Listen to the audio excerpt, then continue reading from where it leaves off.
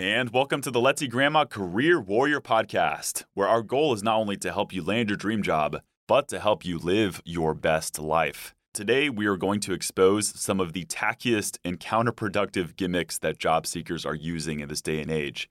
If you are using these gimmicks, stop it. I'm going to tell you exactly what they are. And if you're not using these gimmicks, you'll never try it because you'll just see how silly they are. At bare minimum, you'll be entertained by this episode because I'm going to have some fun. I will make sure to give you a substitute if you are using the gimmick, or just because you want good resume writing principles, I'll make sure to inject some positivity into this episode as always.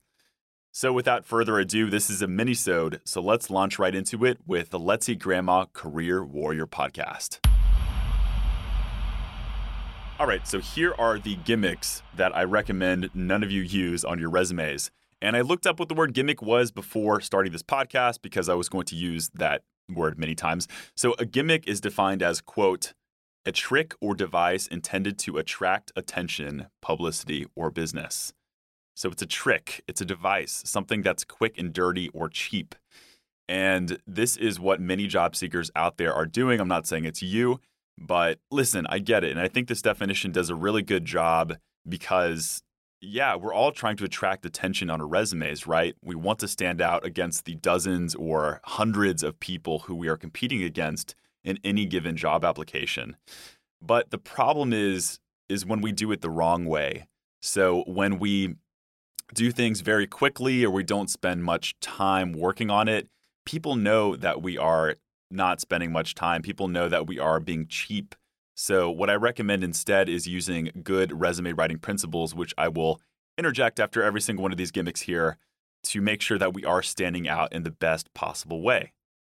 So without further ado, I've chosen 3 gimmicks to avoid. I've used alliteration in all of them, like Crazy Chris or Fickle Fagin, to make sure that you remember them. So the first gimmick that I'm going to go over today is the keywords cram.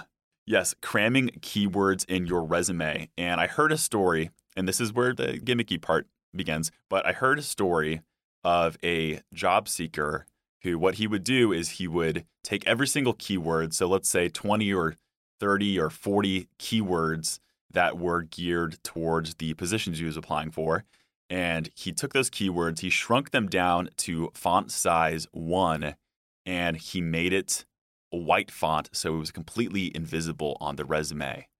He copied and he pasted it at the bottom of his resume so only the quote-unquote applicant tracking systems would pick this up. When I first heard this, I was like, oh my gosh, this is crazy. I can't believe that somebody would do something this insane. And then I heard another person who did the same thing. And then I heard a friend of a friend who said, oh, wow, yeah, I heard you could just take your copy and paste your keywords and just make them invisible. Isn't that something cool? Isn't that something that you'd recommend? Oh my gosh, no, I'm not recommending this at all. And in fact, I think it is going to bite you in the butt. And it just almost disappoints me that this is something that's spreading around the job seeker community as something good to do. The reason why this is bad is because it's almost like if you were to send an email to somebody with a very catchy subject line, you know, the spam emails that you get all the time. And then you open it and it's something that you just weren't expecting. You're disappointed. The same thing happens because at the end of the day, someone is going to read your resume, not just the robots. And I get it. We need to make sure we're including keywords within our resume, but we can't forget that humans, the hiring managers, are the ones who at the end of the day decide whether or not to bring us into the interview. So don't do something like this because it just doesn't work. It's corny, and once you do get found out through some sort of parsing within the applicant tracking system, it's just going to be a bad day for you. What to do instead? I call this the subtle keyword stuff. So yes, you should make sure that you are including keywords within your resume. And so what I recommend is integrating those tactfully throughout your professional experiences section, your summary section, and even the skills section, which we'll talk about later on in this episode. So a way to do this, and some may call this a gimmick, but I think it's classy if done the right way. But what I've done before in the past is I have included a keyword before every bullet point. So let's say product development. So if I'm speaking about a bullet or speaking about something that I've done before that had to do with product development, what I will do is I'll physically put the keywords product development before that bullet point and then let the bullet point run itself. The trick is you need to make sure you do this with every single bullet point following that. Otherwise, it's just going to be inconsistent. So you can do it tactfully. And the reason I say that this is not a gimmick is because it takes a lot of time to do this well and a lot of thought versus a gimmick which takes no time to try to stand out. So go ahead and try this the next time is try to subtly integrate these keywords and you'll make sure to start getting some more results. All right, gimmick number 2, crazy color or funny fonts. Either you're filling your resume with many different colors to try to garner attention or using some tacky font that doesn't really look good. Job seekers are trying to do these things to stand out at the click of a button. And my thing with this, if you're choosing colors to stand out, is you never know what your resume is going to look like, and you just leave too much room for subjectivity. Maybe somebody just really doesn't like the color you've chosen because they, I don't know, had some crazy memory of the color pink and have never liked the color pink ever since they were 5 years old. I am a huge black and white fan. Yes, I know it sounds boring. Yes, I know a lot of people are rolling their eyes because they see these cool templates on Canva. Well, I'm here to tell you that the black and white resumes are the ones that are getting results. Now, quick caveat there is, yes, if you're applying for design positions or let's say just ones that are more geared towards visuals, so UX, I don't know, maybe you're applying for a graphic designer position. Yes, it does make sense to include color, but then again, I would say that that's your area of expertise and you have been honing that skill. For the most part, for most people, I recommend 95% of the cases to include a black and white resume. And if you so choose, you can include one auxiliary color to make your resume pop a little bit. I'm not saying to include 2 different colors. I'm saying to include probably one, either a blue or a red, something that is probably on the darker side so it's more neutral. Font-wise, picking funny fonts is something that a lot of people do. Please do not pick Wingdings. What to do instead, pick a font that you know is going to be easy to read for most people. And if you are highly against Arial or Times New Roman, here are 4 fonts you can choose to make your resume stand out that look classy. Verdana, Georgia, Garamond, and Futura. I think that's how you pronounce it. Futura. Somebody correct me. So pick any of these fonts and you will be in the clear. And that's what to do instead of choosing something crazy. All right, gimmick number 3, inserting infographics.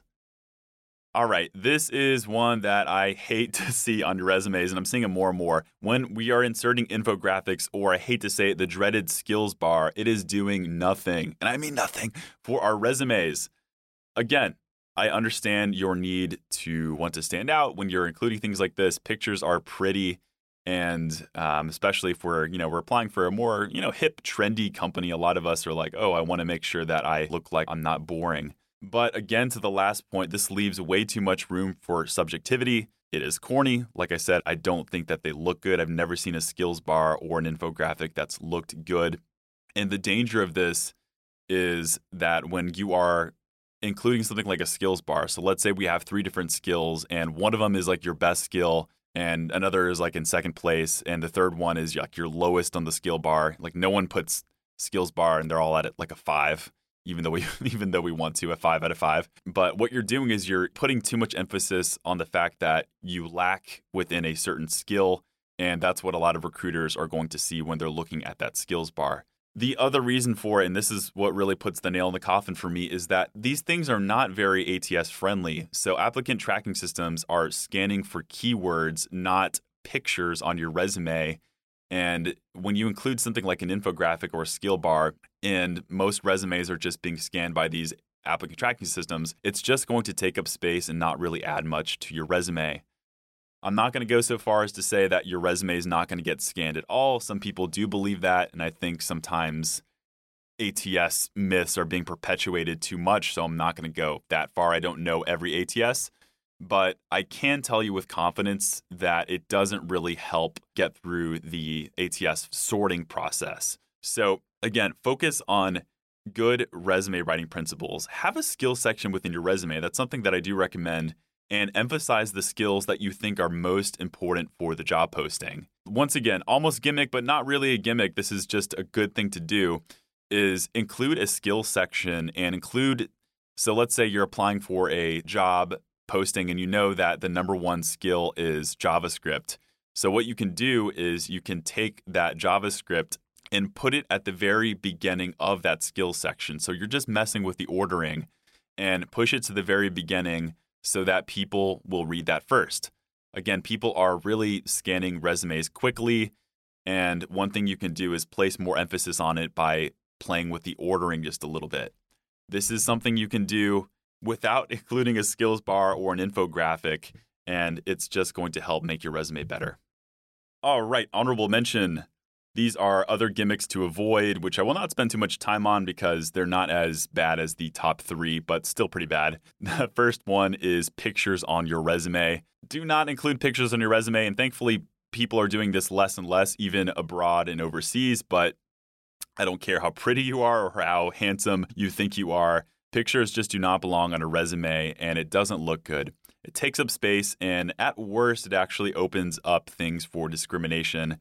And my recommendation is just to keep things very traditional and do not include that picture on your resume. Number 2, honorable mention, QR codes. Listen, I think QR codes are really cool, and especially during the pandemic, I liked how restaurants would include QR codes to scan menus and things like that. But on a resume, this really is just something that takes up space. And I get it. Like if you have a portfolio or something that you think that recruiters or hiring managers should see, instead of including that big, bulky QR code, I would include a hyperlink to whatever website or project you're working on. And that can be one of the best things you can do to continue to engage people. And number 3, not really a gimmick, but a crappy thing that I see a lot, and I would recommend against it, is submitting your resume or cover letter in anything besides PDF or Word. People do not want your rich text files. They do not want your .pages files. And 90% of the people who receive those, whether it be a recruiter or a manager, will not be able to open it, and it's just frustrating. When you're saving your resume, make sure it's in PDF or Word. That's the best way to get your resume sent over. All right, in closing, I do have one call to action, something that I think would be cool. If you are a hiring manager or if you are a recruiter, please post this episode and tag me. I'm Chris Villanueva, CPRW on LinkedIn. What gimmicks have you seen, whether it be on this list or off this list? And yeah, if there's anything that I did not mention that belonged in this episode, let me know because I'm very curious to see what is out there and what is being perpetuated. So post this episode on LinkedIn and tag me. I'm Chris Villanueva, CPRW, and I would love to hear some of the other crazy stuff that you're experiencing out there. All right, that concludes episode 222 of the Let's Eat Grandma Career Warrior podcast. Thanks so much for tuning in, and I'll see you next Monday. Career Warrior Podcast. And for more on your job search, please make sure to check out Let's Eat Grandma's website at letseatgrandma.com/CWP. That's where you can find her blog, attend job seeker events, and learn more about her awesome resume services. Let me just say, I'm happy you're subscribed on Apple or Spotify, but you are missing out if you haven't seen the additional resources on our website. Once again, that's letseatgrandma.com/CWP. And please don't forget to leave a review. The support from my fellow warriors is what will help me get noticed and what will help the algorithm so other job seekers can discover us too. I promise I read all the reviews and you will just make my day. That's all. I'll see you next episode this Monday morning.